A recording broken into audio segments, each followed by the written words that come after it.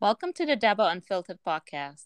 We are your hosts, our Mary, Dr. Nafi, and Anafai Butner.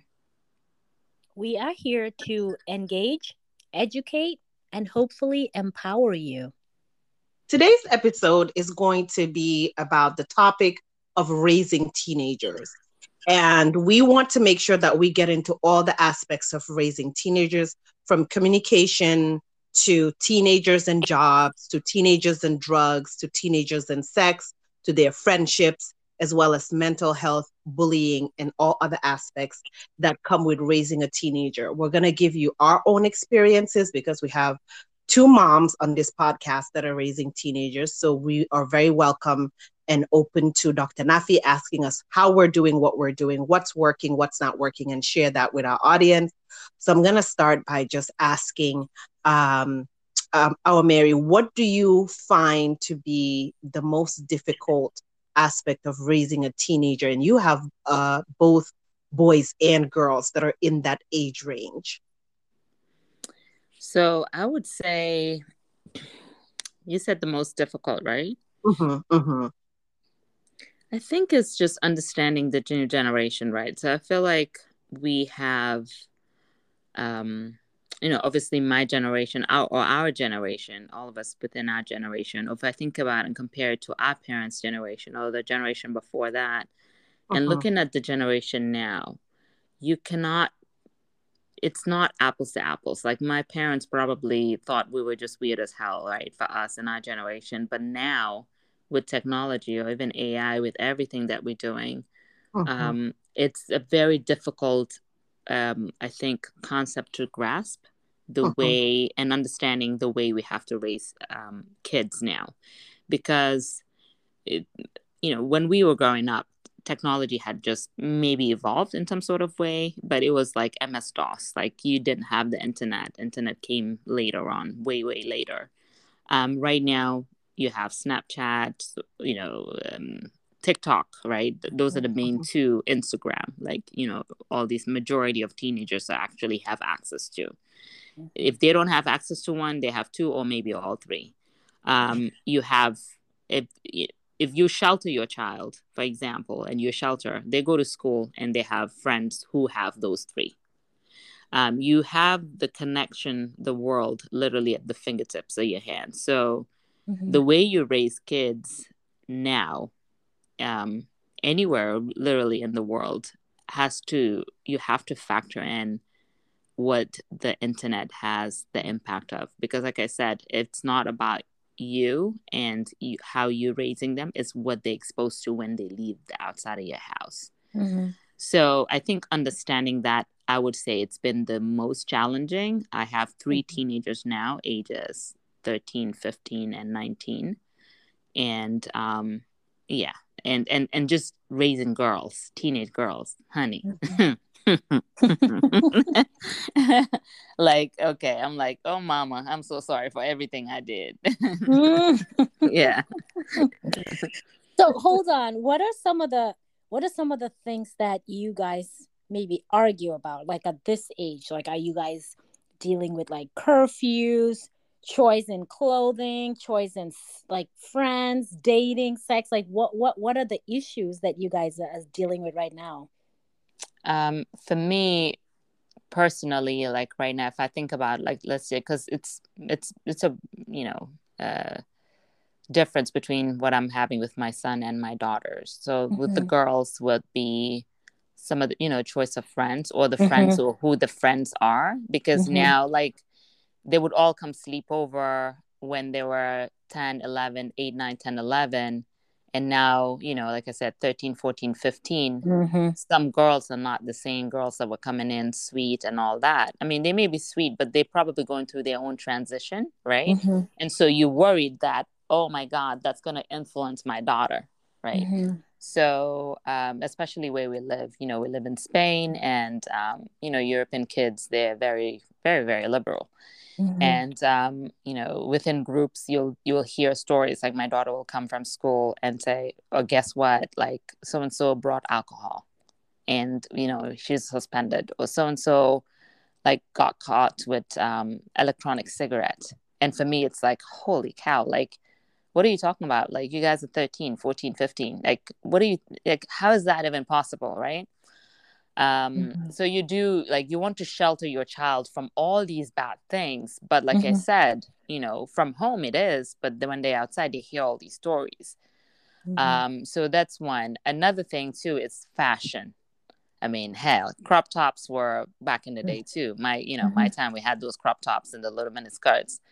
But these crop tops now, and these girls now, they're doing the fake nails, their lashes, their makeup. Oh my goodness, it's just a whole nother level. So I want my kids to still look like children, that they are.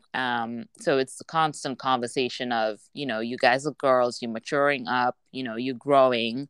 So, you've hit puberty, you growing in the right places, growing breast and so on.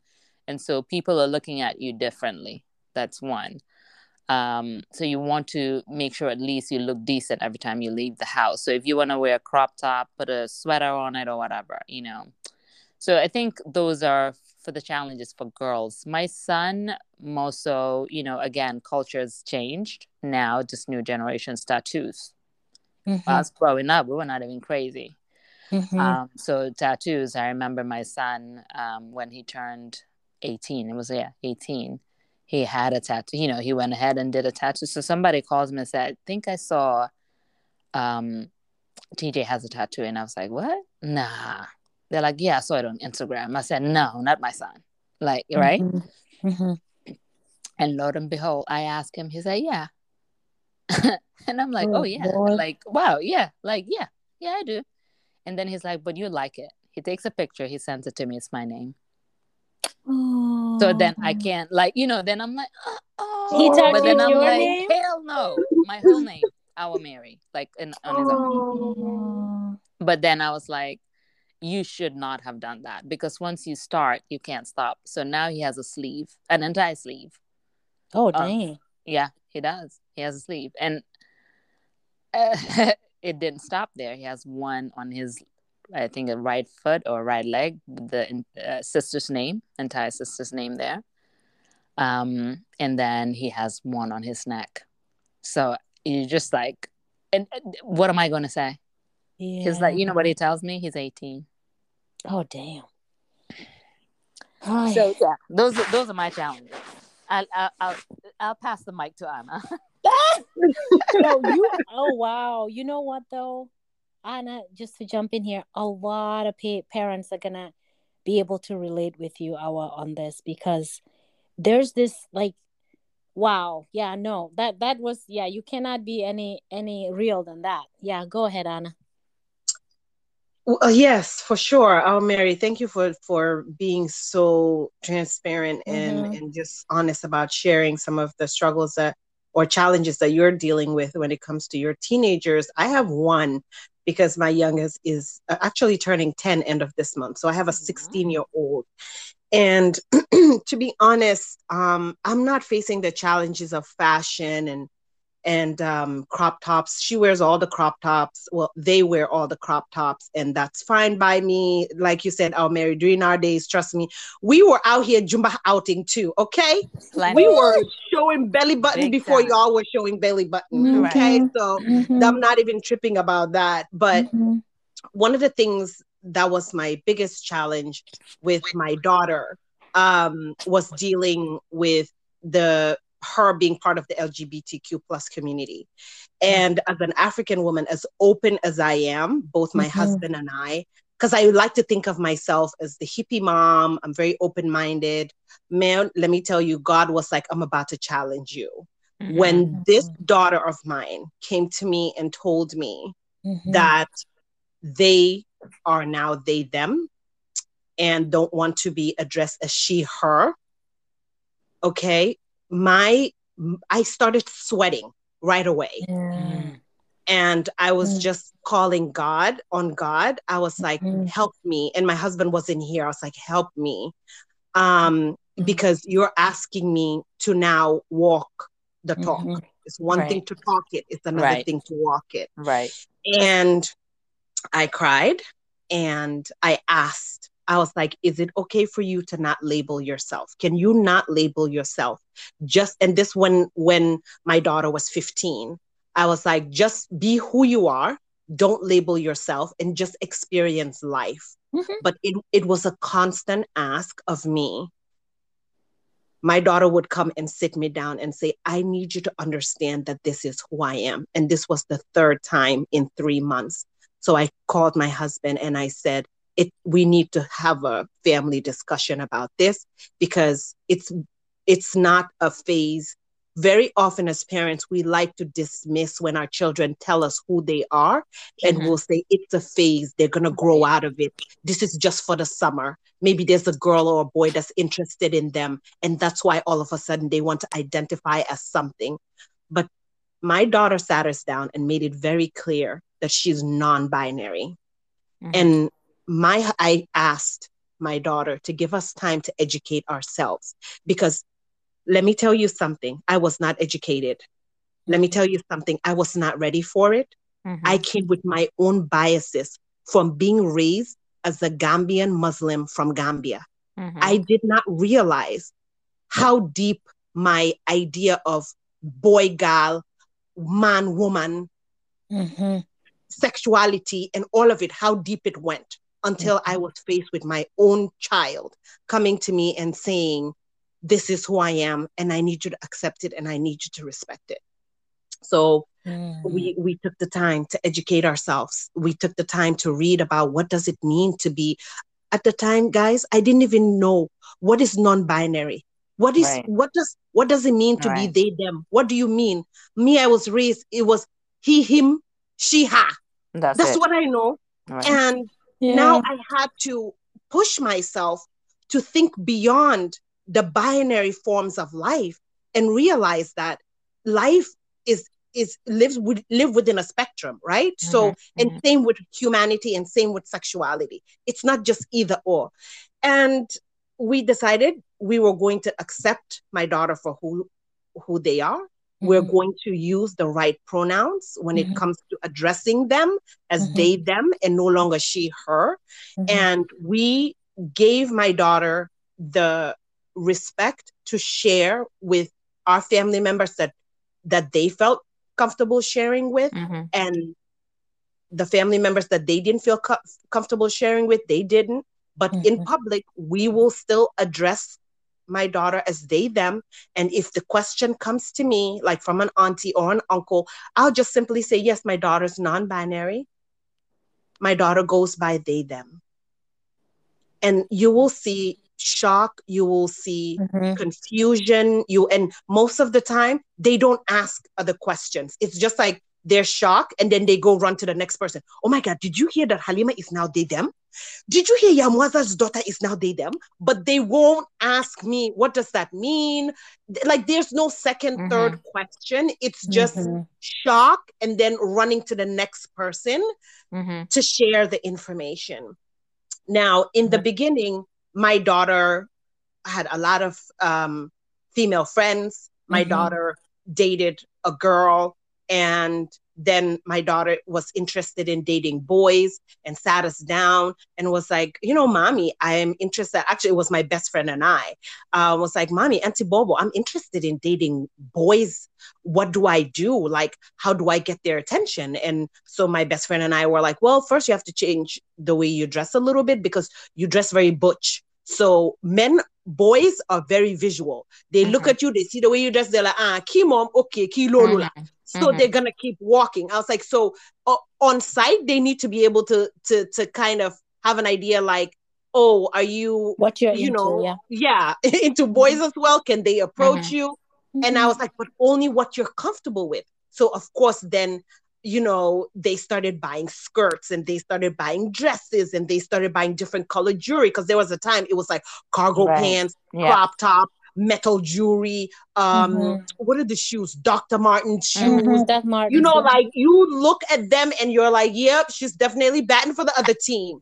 But then when they were interested in boys now, it was like the tight stuff came out and like the feminine stuff came out. And they would come to me and ask me questions, or ask my best friend. And both my younger sisters are well aware that my daughter is non-binary, and you Mm-hmm. know, and they're very comfortable with calling my younger sisters and asking about like anything. They go Mm-hmm. on dates, auntie and niece dates, and they have their own discussions about everything. So thankfully, we as parents, my husband and I, and also my village, my best friend, my siblings, were very open, understanding, and patient. But more importantly, my daughter was very patient with us, because let me tell you, it took a lot of time for me to get this tongue to look at my child that I Mm-hmm. raised as a girl, and Mm-hmm. now start addressing my child as they them. I have been saying she her for 15 years, guys. Mm-hmm. So Mm-hmm. and every time she'll correct me when I say, oh, dad comes home, where's Holly? Oh, Holly's upstairs, she's reading. And then you hear them from upstairs go, they're reading. And I'm like, oh, yes, they're reading. Or my husband would say, oh, I brought something for Holly. Where is she? And then my daughter would say, where are they? So it took time for us. And I was like, you're going to have to be very patient. These are two African parents who have Mm-hmm. never been exposed to something like this. And Right. for a lot of African parents, I know they're dealing with this. Some of them don't have the language, they don't have the education, they don't have the background, they don't know who to go to discuss this with. My advice is start with educating yourself, because you will be surprised by the biases and stereotypes that you hold true, not to anybody else, but Yeah. just to you. So that's my biggest one. Wow. Wow. Well, let me just say that's I appreciate both of you guys being so candid about this, right? Because as you both know, based on what our Mary just shared about the tattoo and you about sexuality, those are things that we don't even like to share with our Right. own siblings, much less the world, about our Yeah. children. All right. So I just applaud both of you guys's willingness to share this, because when we do these types of podcasts, it is to bring awareness, like we always say, right? It's Mm-hmm. to engage, to educate, and hopefully to empower people about these things that are happening in our community, not just our community in as in America, but like as just people from a different country living here now, right? Living in the diaspora, and the things that we face here. And Mm-hmm. so for me, I'm just gonna back up a little bit, just kind of to kind of give a base of all of what this is, because today our topic is mostly just parenting teenagers, right? And so in general, right? So teenage years, we all know they it can be challenging for families in general, right? Because we're dealing with like hormones, their world, you know what I mean, like understanding, you know what I mean, like for them, right? No one can understand them in their eyes, right? Mm-hmm. And so so they feel sometimes angry, they feel sometimes alone, confused, right? While they're dealing with like all these complicated issues, such as identity, like peer pressure, sexuality, drugs, all kinds of stuff, right? And so I think that as people who are coming from a different community, we need to understand that pretty much people from different cultures have different relationships with their children. Right. That's where we need to begin. And Yeah. that so children are expected to be quiet and always be respectful in the culture that we come from. Mm-hmm. So us coming to, let's say, the US, coming to like Sweden, Denmark, England, right? So we're now faced with a different type of reality as a parent, where we are bringing these old expectations that we were brought up with. And I have to say they're all like backdated, old aged, expectations that we bring to this new frontier of raising children in a completely different world and culture. And so there's always a struggle between how much of our old education do we, push on these children versus how much of new things we need to learn. And so what I would say is that parents, although I am not a parent yet, but I have nephews and nieces, right? Is that we need to adjust, like we pretty much, have to adjust our parenting skills to keep up Right. with them. That's And it. we also have to understand that they're no longer kids, because you have to understand, in our culture, you're always the child to your parents' eyes, right? Yeah. Yeah. It doesn't matter if you're married with children. Our parents sometimes still treat us as children. Mm-hmm. And so we need to realize that not to sweat the little stuff. Things like in Gambia, if you had a different haircut, a different hair color, ear piercings, you're dead by tomorrow. Let's be Mm-hmm. honest. Like, Mm-hmm. nobody can find your body. That's how Mm-hmm. my mom used to scare me. Nobody's going to find your body, girl. So you better act Mm-hmm. right. Here, we have to learn to not sweat the little things like that, right? They're Mm-hmm. going to go through they're going through a period where they're not a little child anymore. So we have to give them space to make things like age appropriate decisions, right? And we have to learn. We have to also let them learn, right, from the consequences of their own choices. So the problem, though, is that a lot of parents do not want growing up to involve any pain, any failures, any disappointments. And this is probably perhaps like they do not, they feel like it might reflect negatively on them. So they try to shelter their children over the top so that they don't experience any of these types of pains and failures in life. But protecting your child from realities of life, it kind of takes away valuable learning opportunities, I would say, before they're out on their own. So sometimes we Mm-hmm. need to back up a little bit. We need to challenge ourselves to step back and to let them, know who, just let them know you're here if you Mm-hmm. need them, right? But wow, so I'm going to pass it on to one of you guys, just to ask questions. I know, Awa, we've already asked what one of your biggest challenges was. And Anna, you've also shared, I'm sure, quite sure, just listening to you and your voice, like I can just, I can put myself in your position. And I'm sure a lot of our listeners can relate with either of you guys, where sometimes you feel you don't know which direction to take it. And a lot of times when our children do something, we see it as a negative reflection of us. Like you may be like, oh, damn, people are now going to say that I wasn't a good parent enough. And here he is doing X, Y, and Z that we don't accept in our culture or our religion. And same for you, right? Where sometimes we beat ourselves up as parents because we feel like our children's decisions, where the rest of the community may see it as a failure in our parenting skills. And that makes it harder sometimes, even for our own parents. That's how they would look at things. That it might be a reflection of their parenting skills, and so people take these things to heart. Or sometimes for somebody like you, Anna, you could have done what all our parents would have probably done, which is tell your child, I'm going to beat that shit out of you, pretty much. Or you're going to be disowned. Your ass is out the door. You're no longer my child. We have that said to us for lesser things, if I'm honest.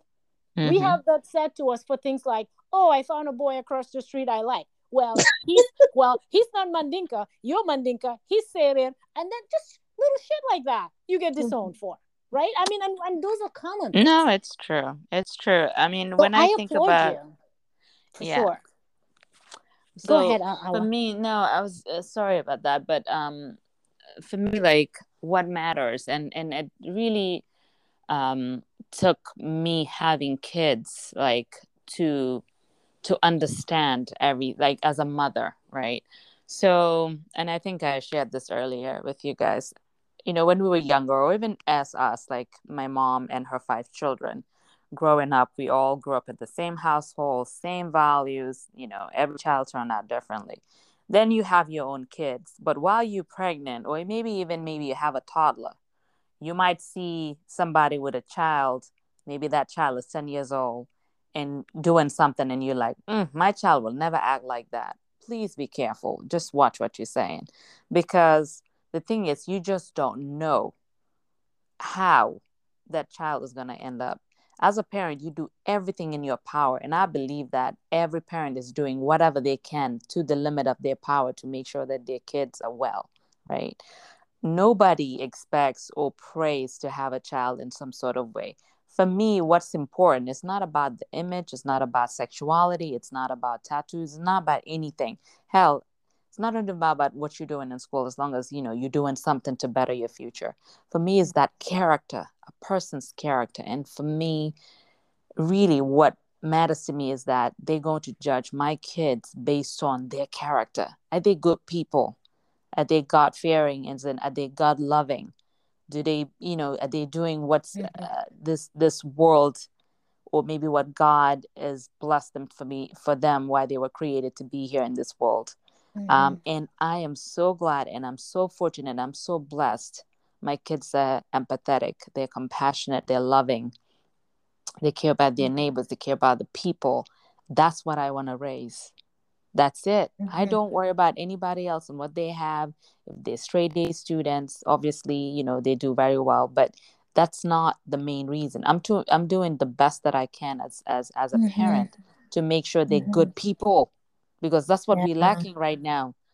I don't care anything else. For me, I just want to raise good kids. Good kids, as in good, like giving and loving and empathetic and everything else that comes in it. I'm not worried about their sexuality. Everything else that comes in, when it comes knocking on the door, let me be. I'm praying God gives me the patience to understand, patience to love, to listen, and just know that time's a difference, because maybe my parents wouldn't have done that. Maybe because times were different at that time. Us growing up, when when my brother was like, I want to be a basketball player, and my dad said, no, we don't do that. You gotta go to school. Right? But yeah, like what? And then as he grew older, my dad would be like, maybe I should have just let him be a basketball player, because maybe he'll be a millionaire by now. Sticking to Taranga, right? But again, it's this mentality of we have to do a certain, like, it's just here because you live your life and the world for people. You're not doing it for you. So at the end, that image or whatever you're trying to so much achieve to the detriment of your child. That's what I'm worried, because you want to impress Jainaba and Modu right there, Michael and Tyrone, that you forget. Do you see how I threw in Tyrone? That you forget, right? That you forget that your child has a need and your child is suffering and everything else, right? And so I think that's really my message. And I had to understand that with my kids, because I'll cut every limb to give to them. It's just, I literally live for my children, because they're my world, they're my everything. Right. So when I think about that, what is it that I have to do? I got to make sure that I understand them. I love them. I'm a mom still. Like, if things are not going the right way, I'll still bring you to but I do it in a way where I'm not, hopefully, they know this is coming straight out of from love. And I listen and I understand and I give you direction in some sort of way. But it does not mean that I'm there to criticize and judge and everything else. And another advice, like I shared earlier, is when you see other people's kids, please do not judge. You have no idea. And you don't know what God is going to bless you with. You have no idea how what yours is gonna, how difficult parenting is. You cannot judge anybody else in their parenting styles. So I'll let Anna handle. Well, actually, I was just gonna ask you guys, both of you guys, that as well. Like, what kind of parents are you? And how you kind of answered it a little bit, like, because I want to know if you're a different type of parent than Anna would be. So what's your normal parenting spiel? Like, are you a laid back kind of parent? Remember we talked about that. Are you more? I would say I'm in between. Okay. I'm in between laid back. Like, yes, for sure. Like, I'm very understanding, but I can also be very tough when I need to be. There's certain things like, getting up, going to school that I gotta, you can't be like, well, I don't feel like going to school. And then I'm like, okay, no, we're not doing that. You know what I mean? So, yeah, so you gotta get up. There's you set boundaries. You set the boundaries. You gotta get up. You gotta go, you have to do so and so, because at the end of the day too, I cannot raise a child that's not going to do much, and then it becomes a liability for me. right? So you have to set expectations for them, but I am not the one that will be yelling, hitting. Like I'm not that parent either. I'm very liberal. I'm very understanding. I understand, things, how they're working, because I constantly trying to do, reading articles or doing or listening or watching how other parents are doing or whatever advice that I can take when things are tough. Um, to just understand or even take my own, like, raising me as a teenager, honey. I've done some stuff. And so, like I had to understand myself to, okay, when I was 15, well, when I was 13, well, when I was 12, like, what was I doing? Right. And so try to kind of just think about it, like bring myself down to that level, because sometimes I just think as 40 whatever, right? Just to and I'm give them putting that grace. hat on, so I have to take that out and say, let me put my 15-year-old hat. What was I doing? Oh shit. Okay, well then, yeah, okay. I literally have an angel, right? Because then you have to really think about that, because you're so harsh now as a parent, you forgot that you were a teenager. And I've seen like a lot of that, in families where you become this older and you just feel like this killer for now. No, no, no, no, no. But you were doing shit. Like that's where they are right now. So you have to bring yourself to that level. Try to process information to that level, and you have to remember too. I'm sure Dr. Nafi, you know that. Their brains right now. They're in that the frontal lobe or whatever it is. Yeah, It's it's not matured, developing. or however Yeah, it is. Right? It's yeah. developing. So the Right. way they're processing information, they're quick to do things that they're not processing it. For us, we have to think about it, analyze it. No, the teenagers will just do. Give me a Right. cigarette, okay, and then I'll just smoke it, Impulsive, and you're very not impulsive. thinking, Yeah. oh, exactly. Well, that cigarette is gonna cause this and this. No, for them, it's like, okay, oh yeah, I'll try it. Okay, I'll do it, right? And so and the pressure of society. So, what I also had to learn is, how do I engage my kids into conversations? Let's talk about these things. They don't want to talk about it because you're like, I don't want to talk about these things with my mom. Like, you're still my mom, right? But I'm like forcing, let's have those conversations. Luckily with my son, he's very open. He's been a very open book. We talk about anything. So we discuss things that are difficult, hard to swallow, some of the things that, I'd rather know than hear from outside or people, judge. Again, as much as I just know he's the most loving boy, he's very empathetic, he's the most giving, I'm just like, oh my God, I'm raising a good kid. For me, that's what matters the most, because I know all of them will be blessed in their own way, because God raises, God blesses. We just have to remember that, right? And so I'm saying all this to say that all you can do is really listen and let God guide you into how best to raise your daughter or your son at this point. That's going to be, and forget all the noise from the outside, and when they come in and knock it in, because when you're suffering and crying and do whatever because of your child, nobody's going to be there with a napkin holding a tissue and wiping your tears for you. It's only you. Yeah. Anna? Right. Anna, what are your parenting styles, girl? Well, I'm definitely a permissive parent. I think we already established that in one of the episodes where we talked about our parenting style. Yeah, I'm definitely the mom that's like, oh, you don't want to go to school? No problem. Stay at home. Stay under the blanket. Do you want me to get you hot chocolate? What movie you want to watch today? Because I'm always like, we live with these rules that were set by God knows who. And sometimes we take these rules and make it like it's Bible. We make it like it's set in stone. No, it's not. Like my son and my daughter missing one day of school here and there because they don't feel like it. They're not, like, it's not going to make them a failure. Like, what's important is making sure they understand when you start something, you have to finish. When you're committed to something, you have to make sure you see it through. Like our Mary said, teaching them to be empathetic people, teaching them to be good humans. But I think what's most important to me, since we're focusing on the teenagers, when dealing with a teenager, is making sure that you're their safe space. When dealing with a teenager, is making sure that you have open communication.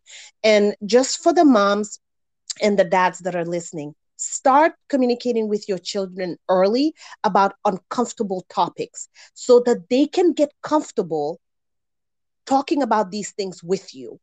So whether it's sex or it's drugs or it's Mm-hmm. mental health or Mm-hmm. it's other people touching them or not touching them, letting them know that they have autonomy over their body, being able to come to you and tell you when they feel uncomfortable when Mm-hmm. somebody hugs them or touches them, and you addressing that, it makes you their safe space. Like, I know I can go to dad, and if I tell dad, dad is going to make sure that this and that happen. I know if I tell mom, I have a 16-year-old, you guys. I am already in the boyfriend stage. Mm-hmm. Okay.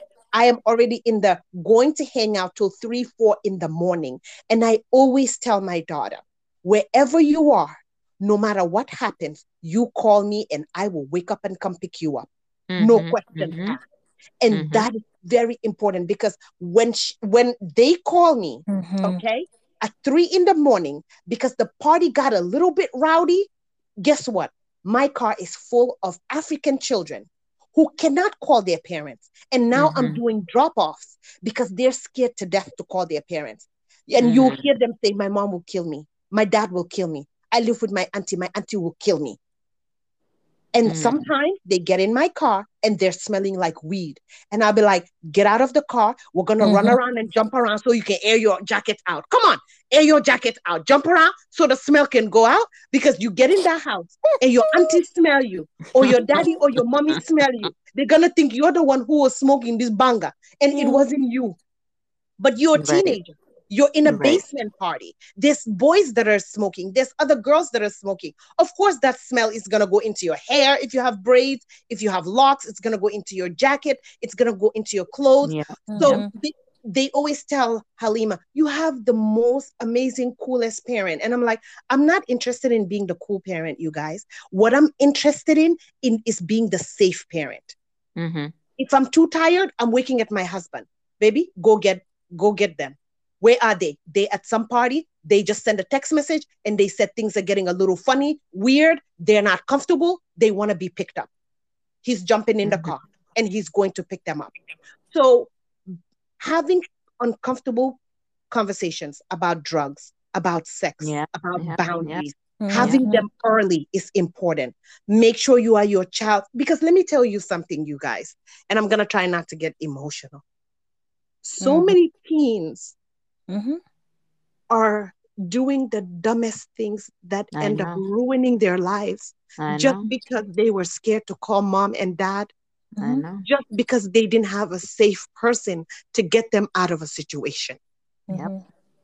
Mm-hmm. And to my African parents, your children that are coming to you and Mm-hmm. telling you Yep. their gender identity, please accept them, because Mm-hmm. there's too many of our children that are killing themselves, Mm-hmm. Yep. that are committing suicide Mm-hmm. because Mm-hmm. their families will not accept them. We have to talk about it.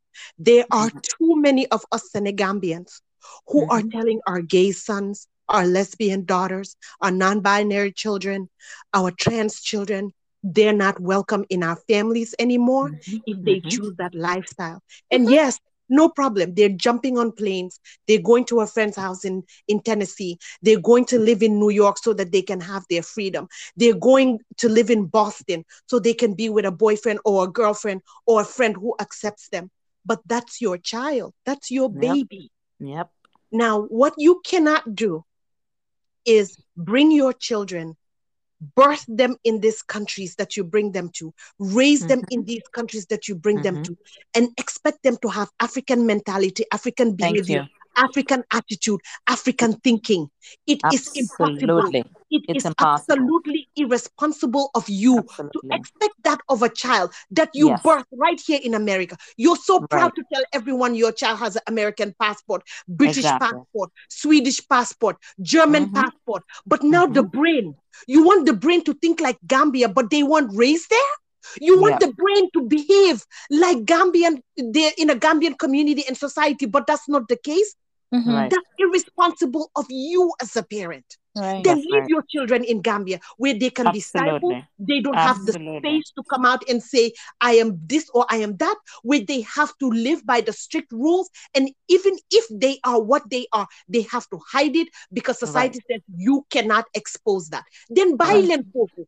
But That's don't, right. because guess what, guys? Your children, they're American first before they're Yes. African because they were born Absolutely. and raised here. They are Yes. Swedish first before they're Gambian. They Right. are Norwegian first before they're Gambian. They are British first before they're Gambian. So wherever you are in the diaspora and you're having your children there and you're raising them there, that's their environment. That's what they know. That's what they're exposed to at school. That's Yeah. what's exposed to them on the television. That's what they see on social media. So this most unrealistic expectation for them Mm-hmm. to behave the way you behaved when you were raised in Serekunda and Bakau and Mm-hmm. Yeah. Pipeline and Right. Fajara. It doesn't connect, guys. It Right. doesn't connect. Stop yelling at your children and telling them, if you were back home, I would have slapped you. You're not back home. You are where you are. No, it's Oh very Right. man, true. No, it's the she's right. truth. She's It right. is so I true. It is I so think so true. I think Yep. there's a cultural struggle that Yes. there's, just like Anna you're mentioning, there's a cultural struggle that we have as a people of the diaspora, where we are in our minds thinking our children need to be behaving the way we behaved with our parents. That's it. The flip side, or I would say the challenge to that, is that your children are not in the same environment you are in. Your children Hmm. are now in an environment here where they're struggling with a lot of stuff, right? We're struggling with social media. When we were growing up, there was not a social media, right? And so for us, being parents in America, in England or Europe, just like Anna said, right? We need to make sure we're more open-minded. Hmm. Open-minded. Things like modeling good behavior. For example, apologizing to your child when you're wrong. Girl, Hmm. did we do that? Let's talk Hey, about it. oh please, Let's talk child. about it, right? So these That's are right. things that we need to be open-minded to try. Like my sister and I had a conversation not too long ago, my older sister, and she was telling me that she had to go in her son's bedroom and apologize to him for just yelling at him 5 minutes ago. And Mm. I was all kinds of impressed, right? And I mean, this was not how she always was. She had to learn it. She read books. She wants to do better as a parent, because the old way of, excuse me, it's my way or the highway, kind of Mhm. mentality, it's not working. Culturally, we have a more of a slightly formal relationships with our parents. Mhm. But that's not working, where when you talk, your child shuts up and listens. It's not always working, right? So they may no longer respond to parental authority as they get older in a different environment. And Right. you have to be able to change and adjust your parenting skills to match the situation of what is going on. When you Especially when you're dealing with teenagers, because let me tell you right, something, Dr. Nafi, when you're dealing with teenagers, because they're trying to figure out where the line is between, I am a big kid now but I still need love and hug and yeah, guidance, yeah, and it's a very confusing stage. So yeah. you think your teenagers don't need hug your daughters, hug your Mm-hmm. son. I'm Mm-hmm. talking about your teenagers. They need it. They're in Yep. situations at school and in these social settings that if you're not the parent that when they come home they can download on you and they can share with you, you have no idea the kind of peer pressure they're dealing with. Exactly. So hug them Right, as right. often as possible. Here's another thing. Take them out one on one and just walk with them and let them talk and you listen. Know Mhm. their friends, all of their friends. Do you know how many friendship groups that my daughter had to get themselves out of because they were in friendship groups where they were being pressured? Some of Yeah. these friends were vaping in school. Some of Mm-hmm. Yep. these friends were engaging in sexual activity in the theater, movie theater, in the Yeah. Yep. bathrooms at Yep. school, in Yep. the hallways, as our Mary would say, ganao kontuar. They Yep. are having sex Yeah. in all the Sure. weirdest. Yes. And guess what? Because they were not engaging in sexual activity, they were looking at her like, oh, you think you're all that. Oh, you think you're special. Oh, you think you're too pretty. Oh, you and they decided this is not the group I want to be in. Do you know how hard it is to be in a school where you've already formed a group? Now you leave the group and you have to go sit at the cafeteria by yourself every single day. When they came home, I would sit down with them and listen. My sister would call. My youngest other sister would call. My best friend would call. We were there for 2 weeks until they were able to find a new friend group. Just because every day they came home, like literally I'll open the door and they would collapse in my arms. Like today was so tough. Mommy, today was so tough. But guess what? That's the mom that has that relationship. So what about the child that doesn't have that? Where do they go to say today was hard? Who do they call to say I had a difficult time? And I also want to touch on mental health because a lot of us, our generation, we didn't grow up with mental health issues. So when our children, or they were there, but it wasn't addressed. And it wasn't talked about. So when our children today are dealing with anxiety, we look at them like, what do you mean you're anxious? Anxious about what? And so this is the thing, Anna. We have wrong assumptions of children. We pretty much say kids don't have problems. They can't be depressed. They can't be anxious. They can't be suicidal. Yo, Anna, yo, lula sona. Like we basically say to them, you should not have any worries in the world as a child. So go sit down and shut up. And when we do that, we're pretty much invalidating what they're going through. And we have to understand children who live in America, who live in the diaspora, whether you live in England, London, in Europe or whatever, right? They have different sets of skills to cope than we did. We have to understand that. What we were just saying. You know, if you're bored, go buy your business. Right. In America, these children are exposed to so much more, which causes them so many challenges mentally that they have to deal with as kids. Heck, if I'm online looking at all the stuff they're looking at, I have the same challenges, much less them at their age. So we sometimes, and I have to be honest, in most of these households in the diaspora, absent parents is what we got. The mom is working, the dad is working, the kids are at home by themselves. Is following up on these children and they're struggling. So who do they turn to? They turn to their American friends, for example, the white teenager next door. And what is this white teenager's solution to deal with a problem? They are the ones now left to advise your child. What do you do when you're too stressed out and you don't have a way to do? Cut yourself. What do you do when you don't know what to do? Hang yourself. They're getting advice from American or European children whose way of dealing. Let's talk about it. The burning. At this African children burning themselves. African children cutting themselves. African children, there's this other thing that they do now where when they can't deal with the pressures at home or they can't deal with the pressures at school, you guys, they start sniffing these bathroom products and then they'll pass out because they just want a break. They just want to be numb because it's too much. But as you said, Nafi, when dad is the champion of overtime, you're calling your boss all the time. Boss, Oga, yes, you have any overtime? Can I take overtime? When your mom is a nurse and is working odd hours and is not home when you're home, right? You're left by yourself. So who do you turn to? The blind leading the blind. You turn to your other mates. They don't know any more than what they know as a 16-year-old. So now you start advising yourself. I mean, he said that he liked me. So I figured, if I don't have sex with him, then he might like the other girl the next day. So here you are having unprotected sex for the first time in a movie theater. How? But guess what? Your mom didn't talk to you about sex. Your mom didn't prepare you. Your mom didn't. That part. Where's the education from mom and dad? It's not there because we're Africans and we don't talk about sex. You cannot afford to have that attitude.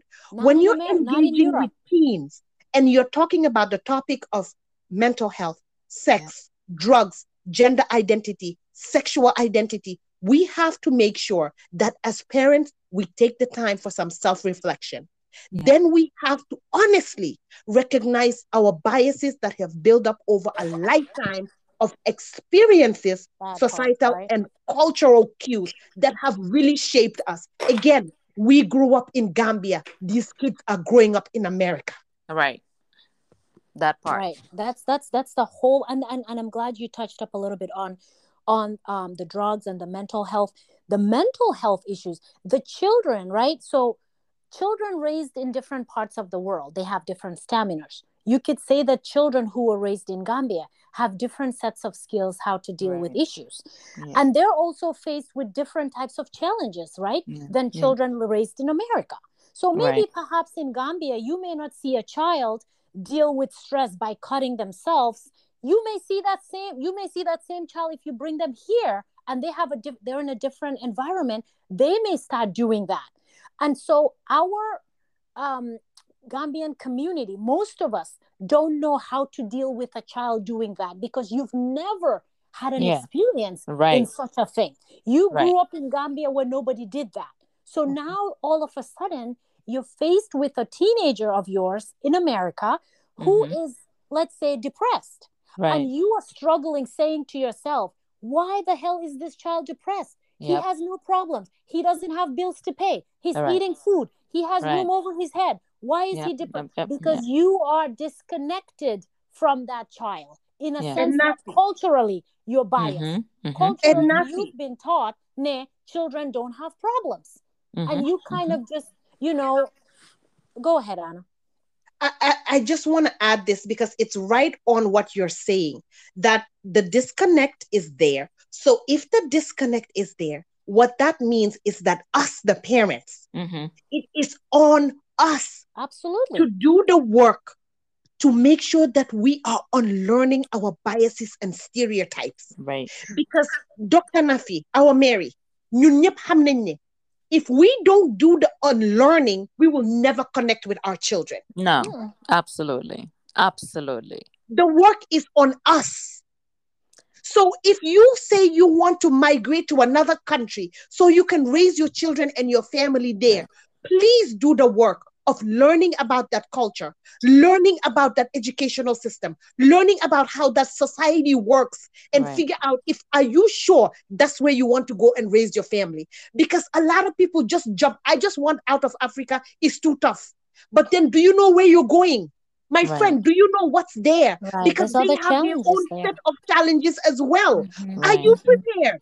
And if you're not prepared, take the time to learn, take the time to educate yourself.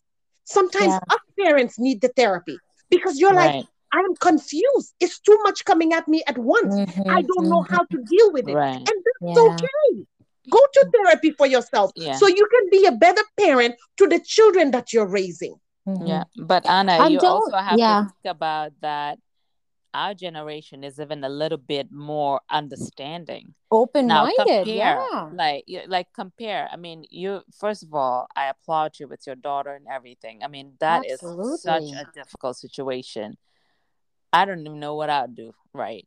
And Um. that's every Gambian parent's Right. biggest fear. Nightmare. Let's be Right. honest. Like It's they the like the biggest fear and fear nightmare, that whatever. everybody has, right? Because I've Exactly. talked to a few parents and they all say in the Western world, that is their biggest fear. Their It children is. coming out to them and Yeah. saying, I may be different, sexually, and or sexuality is different. And they all have to deal with that. Why? Because we have such a big stigma attached to it, not just as Gambian, but as Muslims and all of that in between. We're Yeah. very judgmental with Yep. people that are different with what I we're mean, taught that aside we from should be. even, yeah, and aside from even that, like I'm just thinking today, let's say that happens, and then I tell my mother's a white woman.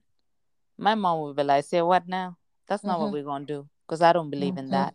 My kids mm-hmm, will make fun and be like, Lala, because I call her Lala, Lala, you homophobic. Because that's not what mm-hmm, they knew. mm-hmm. That wasn't like their generation. This is not what they talked about. So like I said, like I was saying, I applaud you, but I'm sure you're going to have family members, and maybe you're very lucky that obviously maybe your mom is very understanding of this whole situation, but you're going to have folks that it's going to be difficult, but because of the Right. love, they're going to learn to understand that, because it takes time to understand and process this situation because of what they've already embedded in us. And like I was saying, our generation is even a little bit more understanding. I'm just thinking, if it was my dad that was the father of my son right now, TJ Yeramambi if they could dog at Nyasko. Because if you have a tattoo, my dad will come and cut where you've got the tattoo.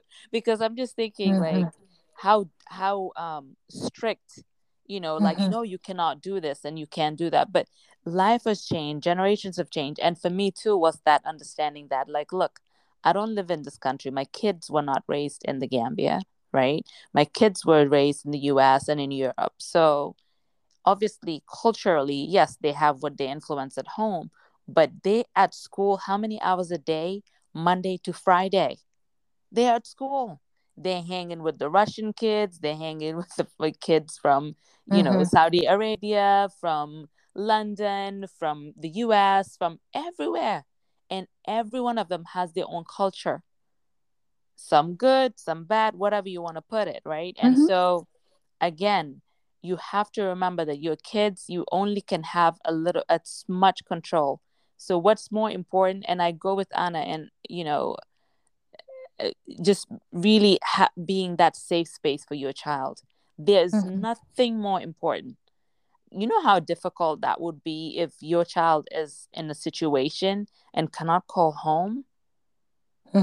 If you have to think about that, sit down Sometimes and they would rather process. die, and that's why some of them Because of would your commit ego. suicide.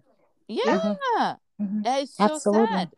Then being Absolutely. that, that safe space where, like, mom or dad, like, this is going on or whatever. And for also another thing too is not parents or even community not understanding because of the stigmas, we talked about, like, mental health is not understanding Yeah. what mental health really looks like the depression or anxiety You and oya so ko on. yabate. No, Yo yeah, sabandi ko yabate. everything. Yo nga landa nga dof. And Yeah. it's not that. Especially here. I mean, I'm right now, currently I'm in the Gambia. So to understand mental health in this community, oh my God, I think it's gonna take years to really understand that it's not the ones that you see outside, walking outside, because automatically they think mental health, that's the only thing that's mental health. That's the only thing. Not understanding that maybe bipolar, schizophrenia, and all that, Depression, and maybe anxiety. even multiple personality is, they're the ones in the street. Maybe that's how it ended up for them this way. But there's depression and anxiety attacks that are with most of these kids. Imagine if your kids have been, like, started at Marina, now they're at Sibak, now which other school, whatever, Gambia High School. Imagine the anxiety to learn to make new friends all the time. Certain kids process things differently. Like you shared, Dr. Nafis, like why would you be depressed? Like, you're everything. You have have a house, you have food, you have this. So I'm just there. I have to work 3 shifts because that's what I gotta do to make sure you have a roof. But there's also, again, needs of a child that you're not meeting because you're so busy working, because it's competing priorities. But it doesn't change because you just like, oh, as long as they have food, they're okay. What about the emotional attachment that the child needs, or the emotional healing that they need? It's all forgotten. It's always like everything else, the food, the water, anything else that you need to figure out, which is really important, because obviously without that too, you have other issues. But you have to figure out how to really have those conversations and find that balance for your child, and making sure you understand what's going on. You have children raising other kids. Doesn't mean that it's not difficult. Or online or social media raising your kids, because I was kind of shocked. I mean, I have to say, alhamdulillah, my nephews and nieces are, level-headed, I would say, Yeah. But I was shocked when one of my nieces said, "Oh yeah, I learned that from the dark web." I almost fell off my chair. You said what? I said, "What the hell is the what the hell is the dark web?" And she started Wow. laughing. She goes, wow, Auntie Nafi, you don't know what that is? Half of the parents Mm. don't know their children have this access. Okay? The Mm. dark web is teaching children. There's people on the other side Yeah. telling their children, this is how you deal with X, Y, and Z, and they are Yeah. listening. Mm-hmm. Okay? Mm-hmm. So the Mm-hmm. problems that we have here may be different from the problems in Gambia.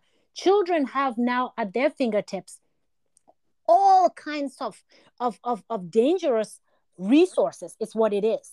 Because Mm-hmm. if your child is so depressed and feels like Nayo, they cannot approach you to talk to you about it because you're so busy with whatever else you got going on, they turn on and go to the dark web and they put how to deal with depression, for example, and Mm-hmm. pops up a video, and there's another person on the end of this who knows no better and is Mm. telling your child, well, if you're going through depression, sometimes the best way to deal with it, take this pills and get it over with. Cut yourself, hang yourself, do this and do that, and you'll go to a better place. That's a child whose, first of all, mental capacity is not as well Right. developed as an adult. Right. They will see that as a sound advice and they will Mhm. take it. And not to mention things, because I wanted to talk a little bit about drugs, right? We cannot shelter our children from drugs. It is now in the schools. It's Mm-hmm. everywhere. Mm-hmm. Parking lots, wherever you go. Their friends are coming to your house, going to the basement with pills. And you're upstairs watching TV. You got no idea what's going Mm-hmm. on in your basement, right? And kids, so make yourself more aware. Don't be that parent who is so clueless that they have no idea, because these kids are pretty smart, right? So they Mm-hmm. can be sitting in front of you and they're talking about like drugs, like for example PCP, right? So Mm-hmm. PCP has all like, they call it the purple rain, angel dust, right? Water, like things like heroin. It's Oh, brown damn, sugar. girl. It's brown sugar, right? You can be sitting Mm. next to your mom saying, oh man, I need some brown sugar. Your mom thinks you're going to the kitchen to get some brown sugar. No, honey, you're talking about like heroin. Things Wow. like coke is Wow. pearl, right? And ecstasy is all over the place. Your child is talking about, I want some egg rolls. Nah, not the one from the Asian store, honey. Egg rolls, vitamin C, these are all street names for ecstasy, right? Wow. And these children, I mean, there's such a high rate of overdose right now Yeah. in the Yeah. medical world from children. It Yeah. is so bad that a lot of the schools now in the US are now putting, how you have those fire extinguishers in the Yeah. hallways. Yeah. Yeah. So now they're next to the fire extinguishers. A lot of the middle schools and high schools are putting what's called Narcan. A Narcan, it's a Mm. medication that reverses drug overdose in the schools. So Wow. they're putting them up Wow. there in case you see somebody who has passed out in the bathroom, overdosed on something, you go and grab that. You can save their lives by by Yeah. by administering that to them. It's pretty much an antidote to that, right? And Mm-hmm. fentanyl, right? It's the Mm-hmm. biggest Mm-hmm. thing now kids are Yeah. dying from. And Mm-hmm. to be honest, a lot of the children may not even know that there's fentanyl in this. Their friend could give them, let's say, Mm-hmm. a pill and say, oh, this has like heroin in it. It has, meth in it. But what they're Mm-hmm. not realizing is that nowadays, a lot of these drugs are laced with fentanyl. And Mm. fentanyl, you can easily overdose on it. Like 2 milligrams of fentanyl, you're overdosed. So you don't Wow. know who is making these drugs. How much fentanyl they're putting in there, because fentanyl is supposed to heighten your high. And so Mm-hmm. now a lot of these drug dealers are spiking and lacing their drugs with Yeah. fentanyl, so that their patients not just would they be hooked on it, like it'll help their high.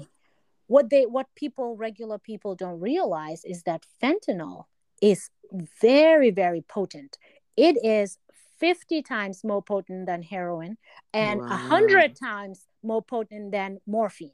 It can drop you dead in two Wow. seconds. And children don't know that. They're Wow. dying from sometimes their very first try. You go to a party, a friend say, hey, try this drug. It's just like, it's popping. Just try it. You take that one pill and you put it in your mouth. Literally 10 seconds later, you're dead on the floor. It was your first time trying it and you overdosed. That's what's happening in all the schools, and that could be your child. You're right.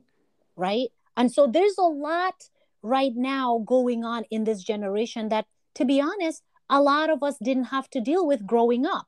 There's more challenges that a lot of us parents in the diaspora need to be aware of, that it's not just your kid going to school and coming back home. That's not the generation we live in anymore.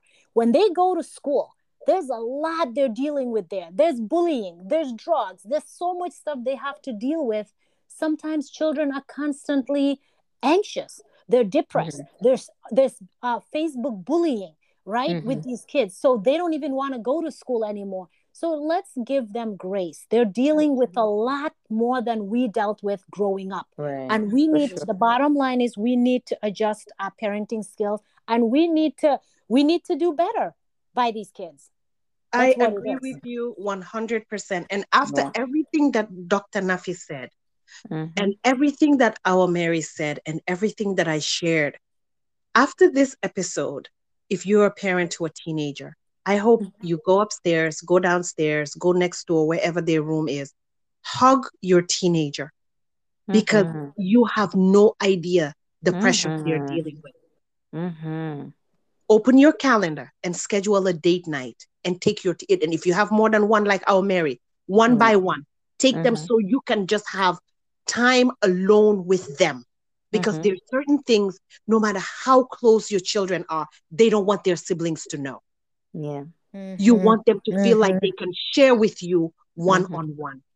To my Gambians and my Senegalese that have dark skinned daughters, this message is for you. I need you to understand that colorism is still an issue in this country. Amen. That your children are being ridiculed and made fun of at school because of their skin tone. And it doesn't matter if it's a boy or if it's a girl, but especially your daughters. I need you to empower them, because this melanin popping that you see happening on social media, it is not trickling down to the high school and middle school level. Empower your children to feel beautiful in their skin. I also want to touch on the jobs. These teenagers that are starting to have jobs and they're making a little bit of money. To my African community, stop asking your teenagers to contribute to the grown-up bills in that house. Please. That man you're looking at, that boyfriend that's living in your house, that man that is jugu-juguing you at night, he needs to contribute. It is not for your children to be contributing to these heavy bills. And if things are so tight that you need that contribution, humble yourself to sit on the table with your child and communicate and explain so they understand, but not to burden them and not to guilt them. That is their responsibility. So majorly lampa bidenko fay. If you don't do this, your sister will not go on the trip. If you don't do this, we will not have, because guess what?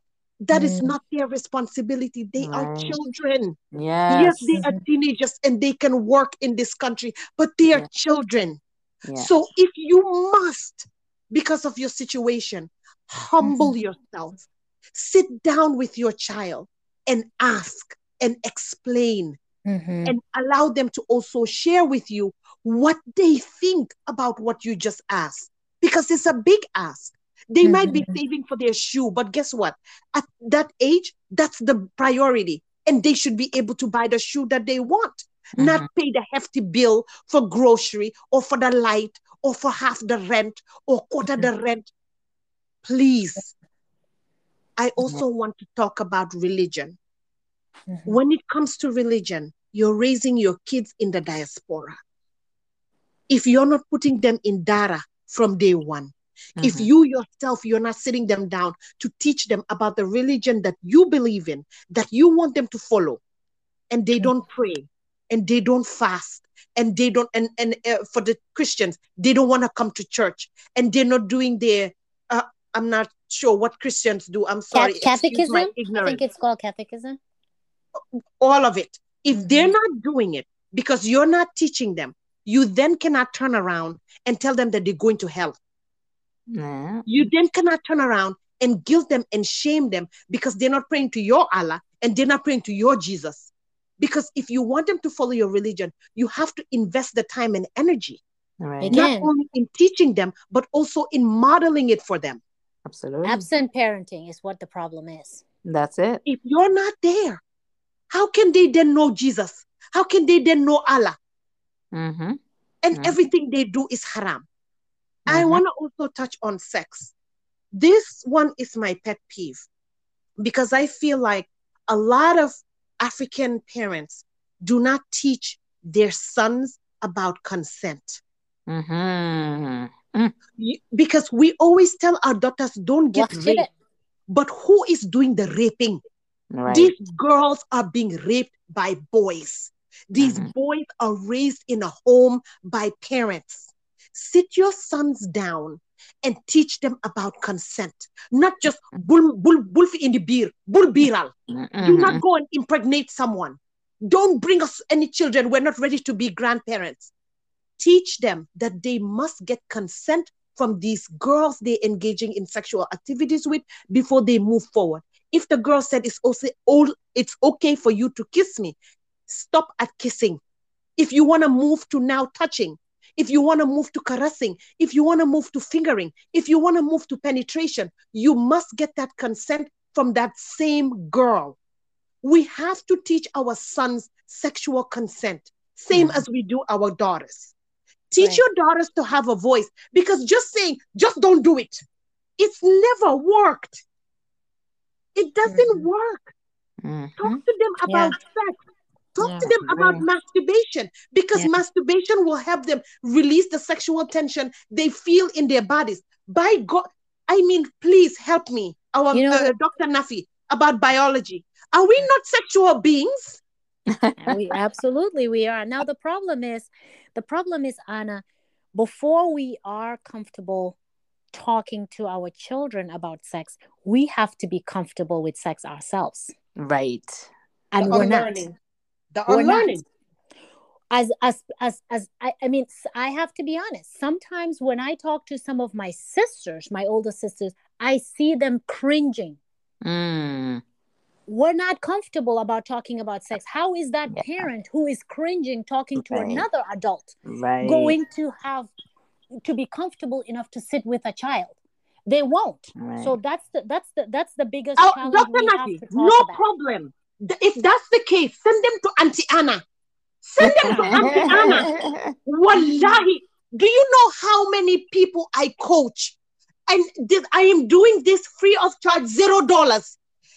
Girls that are about to get married in Gambia, girls that are about to get married right here in America, girls that are teenagers. Everybody reaches out to me because of Lotus Flower podcast and they're asking me, Auntie, Mhm. how do I do this? Auntie, this is Mhm. happening. Where do I go? Auntie, this is Billahi. this. How Yeah. do I do Yeah. this? Because nobody is sending them the information that they Yeah. need. Yeah. Yep. That is so true. I mean, I go through it myself. Mhm, Um, with well, with work, but when I, to go to school, so teach about gender-based violence and so on. Something that we do in schools is it's centered around hygiene, how to mhm, take care of the female body, how to mhm, make sure that you at least trying to avoid odors, etc., etc.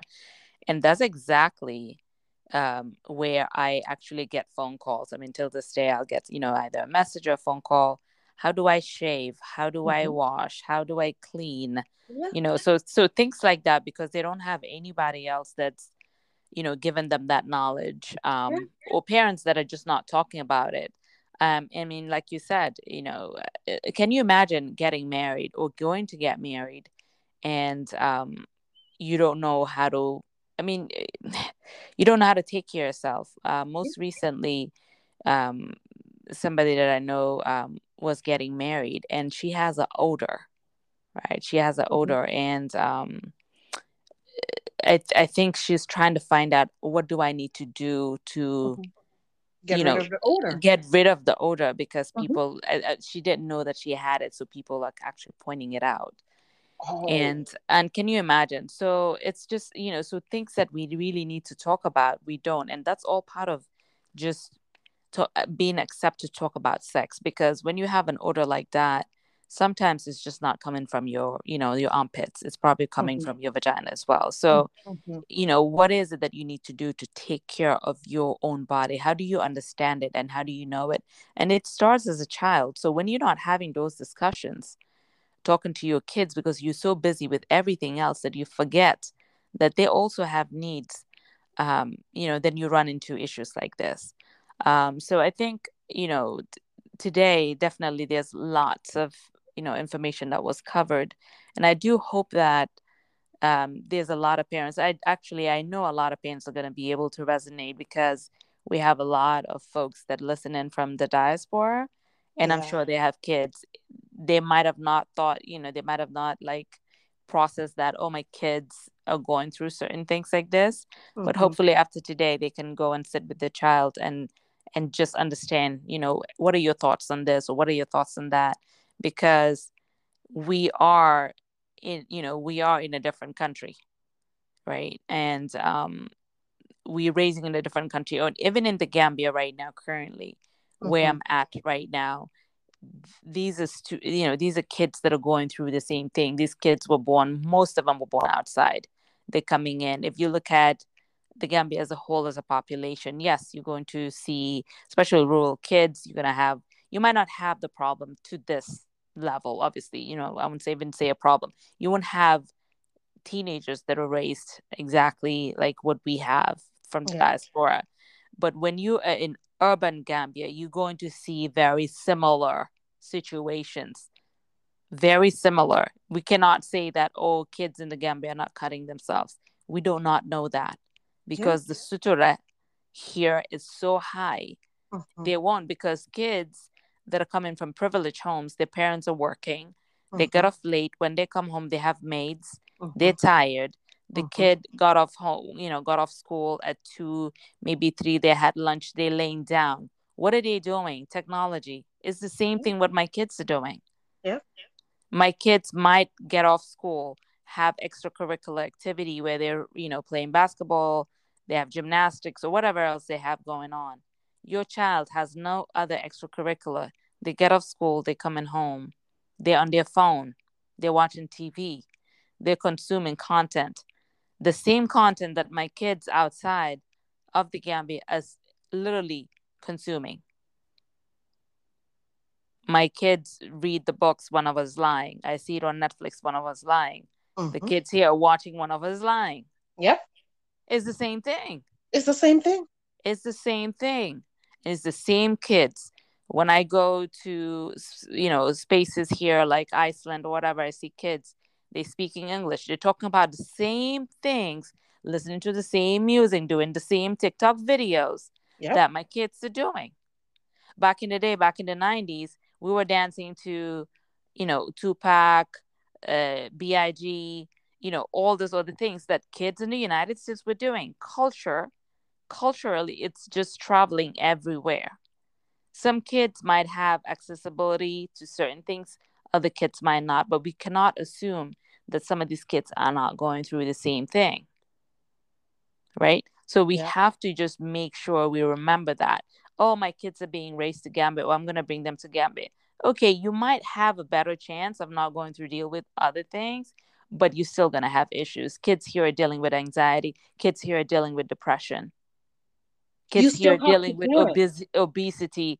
Kids here are dealing with colorism. Worse Mhm. here, body Mhm. shaming, all name calling. You name it. Yeah. It's here. You And the don't have to far. name calling is even worse. They are Mary. Oh Name yeah, calling because it's normalized. The it's Ajisa Domi. normalized. It's Bopa, nopa, normalized. You know, tanka, yow randuma finger sa boppa bu rëy bi mel ni Humpty Dumpty buri. sat on a wall. You hear Yes, that? And everybody absolutely. laugh. And But we that, all laugh. yeah, but that Yes, hurts the child. And now absolutely. it creates issues for them because now they're self-conscious about the size of their head. The Yes, point is we cannot circumvent parenting. Whether you're in the US, whether you're in Africa, no matter where you are, you have to do your job as a parent and actually parent. Parenting is not just Correct. giving birth, giving them a name, paying for school Correct. fees, and then sit and bask in the, oh, my child does this, oh, my child does that, and that's my pride. You Right. actually have to put in the work. You Right. have to sit with your children, as we spoke about, and communicate with them. Know what's going on in their lives. Right now, if you were to ask parents, what is the name of your daughter's best friend? What is the name of your son's best friend? What is your Mm-hmm. daughter's favorite color right now? What is your Mm-hmm. daughter listening to or your son Mm-hmm. listening to? They don't Mm-hmm. Mm-hmm. know. Yeah. Yeah. What's their Sad. favorite hangout spot? I don't know, Mm-hmm. because Mm-hmm. you're not making the time to sit with them and Mm-hmm. actually know. I Yeah. sit with my teenager, my 9-year-old, and my 9-year-old is telling me, oh, I broke up with my girlfriend again, and this is what happened. Some of the stories that he comes home with, oh, man, Right. you're like, wow, all this is happening in elementary school. Why Right. is happening in Right. elementary school? Exactly. No, it's true. It's Yes, very true. Things he have actually told changed. me. He actually told me that one of his friends broke up with the other friend because the friend cheated. So I was like, why, this is interesting. So at 9 in elementary school, what does cheating mean? Cheating So looks I was like, like, okay, right? so how did he cheat on the girlfriend? Mune, oh, they went to Sky Zone with the other girl and they were Mm. playing. Can you imagine? Lord, they're meeting up. They're doing meetups at Listen. 9. They're doing meetups at 9. The thing, like, that's what I'm saying. When my dad, and I think, I don't know if I've shared the story here or not, and it was a particular day where uncles were at the house and everything, and R. Kelly was on TV. That, I think it was TFM back in the day as well, the Mhm, Senegalese TV station, whatever it was, mhm, came on. Remember, back in the day, it will come on every now and then. The channel, the satellite would just pick that. And you're like, oh my God, it's this music videos. Because, back in the day, it's like music videos were the thing, right? You it you was pass the everything. cassette and all of it. But anyway, so R. Kelly comes on, with the shirt open. Your body's calling me, your body, and I'm standing there, honey, like, I think I was probably either 14, 15, definitely not 16. I was standing there with my sister and we singing, and I'm in tears and telling my dad I have a biggest crush on R. Kelly. Papa Damokan up, and my dad is just standing there looking at me like, what the fuck is going on? Right. And my dad, one of my dad's best friend was at the house. He turns around and looks at my dad and says, your kids are wild, right? Munuku used to do me well in there. And I'm just, every now and then I have to catch myself, like, you know like, what the hell was I thinking? But and I'm singing and I'm just in tears. But that was that generation. And my dad couldn't, Mhm. I think my dad was numb, like, what do I do with this, like, this information right now? He's like, what's happening in my What living room? just happened in my house right now? Like, what just happened? And so, fast forward to now, right before I came to Gambia last week, my daughter, actually it was the same day I'm flying into the Gambia. My daughter, I picked them up from school. She's like, mommy, you won't believe, some soccer player from England, I can't remember. I think it's like a Jude or Mood or whatever name. Anyway, it's like, he's in Marbella. Daddy, please take me. Daddy, please take me. I have to go see him. Oh my God, I have the biggest crush. And I'm thinking, what the hell? He's talking to they're talking to daddy, please. Oh, he's so divine. And then my niece was also there. My niece gave a, like, this big word. I can't even remember the exact word. Like, oh my God, like, can you ever? Like, so these are 3 girls, teenagers, telling Malik, like, please take me so I can go meet him. So I'm like, am I racing groupies? Like, what are you talking about here? I'm like, so you want to go to Marbella and find this soccer player? Yes, yes. And, it took me back to R. Kelly, on Yeah, TV. And I'm like, what the hell? But yeah, again, raging hormones, and you don't of care at course. this point. Let me just let it know, like, daddy, let me just let you know right now I got a crush. And so, I was thinking that Malik's gonna say, oh hell no, what are you thinking? Right? Hmm. That's the first reaction. It's like, well, what time is it again? And I'm like, what? What? He's like, what time? I don't know if we'll be able to make it. I have to take mommy to the airport. So maybe, is he going to be here tomorrow? And I'm like, what? Like, then what are you going to do? Yeah. It's like, what am I going to do? These teenagers are all over here. I have this biggest crush. Oh, mommy, he's so fine. Then, and guess what? It's going to be the thing that they will remember forever if Dad takes them to go and meet Jude Bellingham Lahoma. There you go. That's it. Oh, you know. Jude Bellingham. Popular. Jude Mood, whatever. Halela. 19, so now he's only 19. Lord have mercy. I said, oh my God. So I call, and so here's the thing. I call my son and I was like, can you imagine, TJ, this is what's happening? And he said, what? No, I know, you know, he's being like all strict because he's 19, you know, he's gotta be. And I'm like, yeah, can you believe that? Like, Dad is all like cool about it. Because I was thinking, oh, hell no, do not tell your dad. And Dad is like, yeah, where is he? What time? Yeah, what will he be here tomorrow? But then also, like, what's the harm in taking them to see their biggest crush? If anything, they might get an autograph, but it's like that one thing they'll always remember, you know? That's it. Yeah. And that's what I'm saying. You have to, and I was, you know, again, this never happen like around Malik or anything. So now they're becoming teenagers and they're very vocal about it, which means we created that safe space that they could do it. At first, when I picked them up, they were saying that and I didn't even pay attention. I'm like, whatever, this little girl.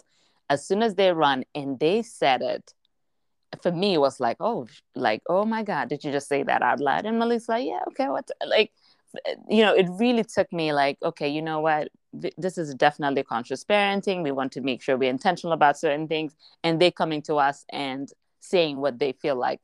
And like I was saying, my niece was there. My brother was there as well. And my niece is like, and tell me who is finer than Michael B. Jordan. I said, oh my God, where am I going with these kids? Where am I going with these children? I'm like, Anna.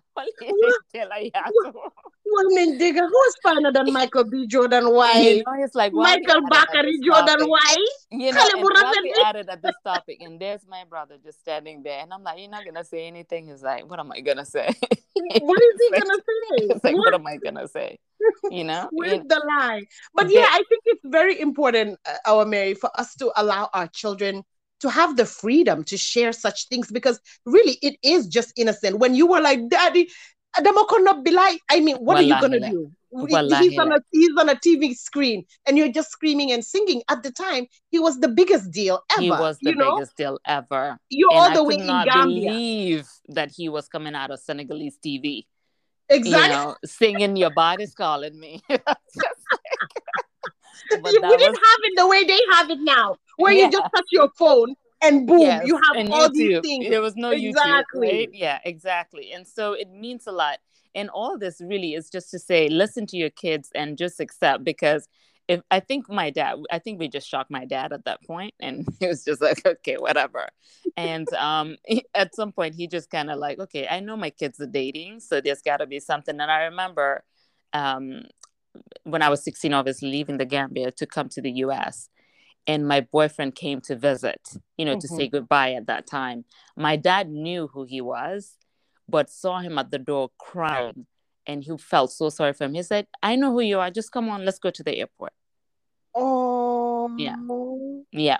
Yep. And I remember that. It's like, I know who you are. Let's just go ahead. Like, he just felt so sorry for this boy. When they stand, Join Munatut. So it's like, my dad was like, I know who you are. It's okay. You can come in. Just be part of it. Because at that time, it's like, you know, what am I going to do? She's leaving you anyway. So might as well.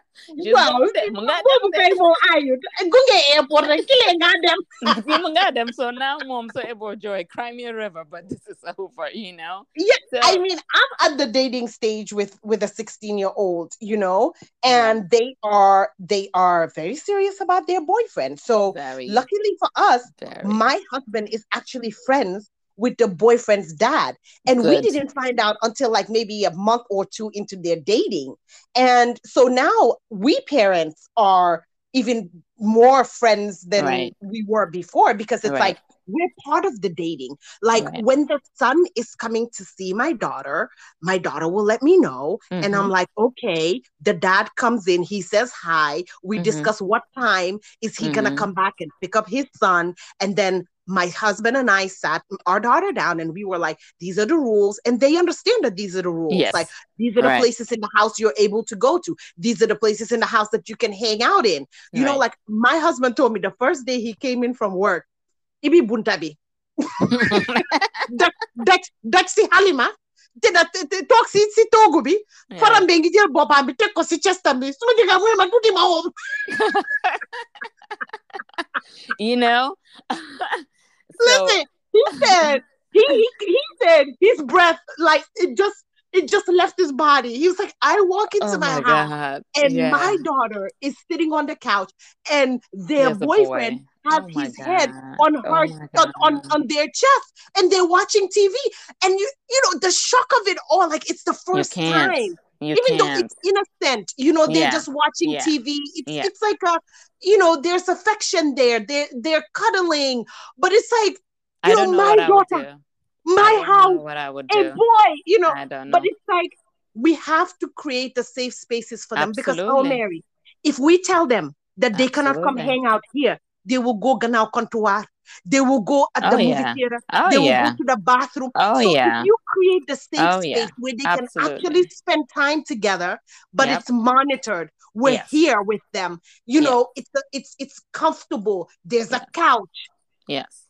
you know, then they can I actually mean, have a pleasant experience I of agree just because spending time together.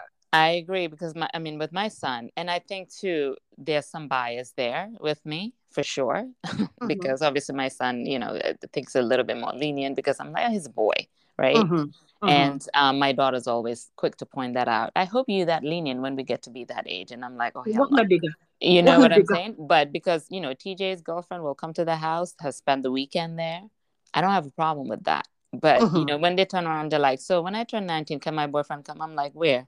To this house. Right? Yes, mommy. Why, Yeah. mommy? Mommy, you better start thinking about it Yeah. because So, very and I'm soon like, oh the time will come. my God. I mean, and these kids, so Holly, yeah, 20 for Jude, whoever, and Woods and all. And I'm just like, oh my God, please just give me the strength, because if these girls come in and say, this is my boyfriend, and they come in to hang out, and I have to sit there and watch this, I just pray that, I still have the cool Malik around at that time, because I think I'll be the one losing it, to be honest with You my won't. daughters. You think I'll you're be the gonna one lose losing it, it because I know what I was doing at 16, honey. So, but oh, Mary, this is the thing. This is the thing. As long as you have open communication with them, so you know where they are. Like for example, right. my daughter got their first kiss with this said boyfriend, right? And Mm-hmm. the day that they were going to the movie theater, they came to me and they were like, I think I'm going to get my first kiss today. I was like, really? They were like, yes. And I was like, Mm-hmm. do you have any questions? And they were Mm-hmm. like, well, can you show me? Like, what do I do? Oh, Mary, can I tell you that I was kissing my own hand to show my daughter how to kiss? The things we do for love, I tell you. The Oh, things Mary, we do Mama, for the things love. we do for love. Oh, Mary, I was sitting Lord. here literally kissing my own, and I was kissing, put my hand in the fist, and I was kissing to show how do you give a closed lip kiss? Did I? How do you give an open lip kiss? Do you remember? I don't know if I said it on the platform, but we were just talking when I was telling you the first kiss, and I was like, "What do I do with the damn tongue in my mouth?" Oh, Mary, I had to break it down. I, I literally was explaining. So, when he puts his tongue in your mouth, oh my God! this is Oh what my you God! do. When Yeah. you put your tongue in their mouth, this is what they're going to do. Oh, Mary. So Bim Nip said, when they came home, they were like, oh my God, mommy, guess what? Guess what? I was like, what? We kissed. I was like, how was it? Well, he said, I'm a good kisser. I was like, oh, look at you. But the Auntie point Anna is, passed too. but the point is, they're able to come home and tell me, and Right. I'm also aware of the progression. Like, so where are Right. we at now? So where are we at Right. now? So that Right. way, I'm able to say, okay, I know what's going on. When they get to the point where it's like, all right, we gotta go. Everybody gotta get tested. You gotta get on Yeah. birth control. You Yeah. gotta make sure Yeah. you have Yeah. a condom. When we get to that stage, I Right. will be in the know and I can guide. But this Right. idea of like just know, bull tedo good, I'm jigger. My sister, I beg. They're And gonna they're gonna hide. go do They're it gonna hide anyway. and do it. They're gonna hide and do it. The peer Exactly. pressure now, it's so high. It's so super high. I mean, even during, you remember like our time, back in the day, like, and I think we talked about it last time. Remember the girls that they were 40. calling 40s, 40, and so, but it's been happening. So you might as well just have those conversations with your kids now. Be open, um, and just, you don't have to be like best friends, but you actually have to just make sure there's clear A relationship. communication and Yeah. and just understanding and patience and all of it, because you sometimes just want to yell, but you have to understand. And then not only are you going to be parents of them, you're going to be parents of their friends as well, because some of those friends too, whether white, black, doesn't matter. Yeah. But mostly obviously the African parents that just not understanding this, the concept of, understanding and allowing children to do certain things or whatever. I mean, yeah, like, my first kiss, yung lataf si maragdi, there's a tongue, and then you're like, what the hell am I doing with the tongue? And you're just like, okay, don't touch here, don't touch here. Oh my God, don't, so, but, because you're just like, ding mataf si maragdi bilay ana. So you just like, okay, what the hell? Like, what am I doing? And so, and I'm just like, with my kids, I just want to make sure I have those, that like the expectations, or, because even though my mom is white, we talk about kiss, but I just didn't know what to do with the damn tongue. And I'm like, what is this doing in my mouth? Like, what do I do with this? This one I didn't understand. And one of my friends too, when she came back, first kiss, her entire mouth was swollen because I don't know what they did to her lips. So again, like, as teenagers, you just experience all these things and you do all kinds of mess. Yeah, you're experimenting, and you're literally, just experimenting, if there's and no one, have no idea. I just knew that you can't touch the cookie. That's all I knew. Like, right, do not touch my cookie, because my dad would kill me. Like, okay, yeah, fine, you could kiss me, but I like nothing there, no hand, none, like nothing. Do not touch. And so those are the conversations. But if you don't have it, they're not gonna know. No, can you imagine no conversations and then they touch the cookie and you're like, oh damn, what is that? Right, that felt good. So where do I stop? Like, how far do we go? Like, what are the boundaries? My mom didn't talk to me about boundaries. My dad didn't talk to me about consent and boundaries. So now you're like, oh, we're in a gray zone, and I have no idea what to do because I don't have the information. So give them the information and let them make the choices, because when they're in those situations, guess what, mommy? You're not there. You're not there. When some boy is shoving their tongue down your daughter's throat, you're not there. God. When it's true, and these boys, it's the same for them. Nobody's telling them how to kiss. So the first time they kiss us, they suck our tongues until it turns red, until it's swollen. We can't all mess. I can write books on just like the worst things that happened to me. The disasters. Oh my God. When I sit down and think about it sometimes, obviously being married with kids now, and I have kids like that have been in that age, and I'm like, oh my God, I hope they don't have the experiences that I've had, the awful things, because you just don't know, and you're terrified to even have those conversations. You don't talk about it in school. You don't talk about it in groups, even with your own friends. You're not going to talk about, hey, like the kiss was awful. You just know that you came back with swollen lips or bruised tongues and bruised, like all kinds of things. You're like, was that abuse? What was this? So yeah, we've kind of have our run-ins. But anyway, let's wrap up, honey. Well, we lost Dr. Nafi. That's why you're not hearing Dr. Nafi's opinions, comments, and takes. At some point, it looks like she just fell off the call, so it must be some network situation. Yeah, but this episode, I hope it serves as somewhat of a guide for parents like us who are in the diaspora, who are parenting to just have grace for yourself, because the kids, what they're dealing with is completely different from what you dealt with in your age, Mm-hmm. in your Mm-hmm. time. And also educate yourself, because there's a lot of unlearning that needs to be done so Mm-hmm. you can be an effective parent to the Mm-hmm. child or the children that you are raising in these countries, right? Mm-hmm. Take the time. Don't be lazy to learn what's going on in your child's life. Make the time to communicate with them. And guess what? LGBTQ plus community is not the devil. It's nothing Right. shameful. It's Yep. not, oh my God, that's the worst thing that can happen to my life, to my children. It's Mm-hmm. part of life. Okay. Mm-hmm. So learn, research, educate yourself, give Yeah. yourself grace, be patient with yourself, but also be patient with your children. Mm-hmm. Because last thing you want to do is to shame them, is to Yeah. guilt them, is to Right. shun them and to disown them. Mm-hmm. Because when you do that, you're not being a godly person. Because you wanted a child, God blessed you with one. So it's Amen. your job and your responsibility to see them through this life. It's not Right. when it gets tough that you throw in the towel and you say, you're no Mm-hmm. longer mine. Mm-hmm. Mm-hmm. That's I not fair. agree. I agree. I think you covered it all. There's not much to add. That is All just, right. yeah. Well, Thank you. thank you. Thank you. Till Thank you. next time. Thanks, guys, for listening. Thank you. Good night.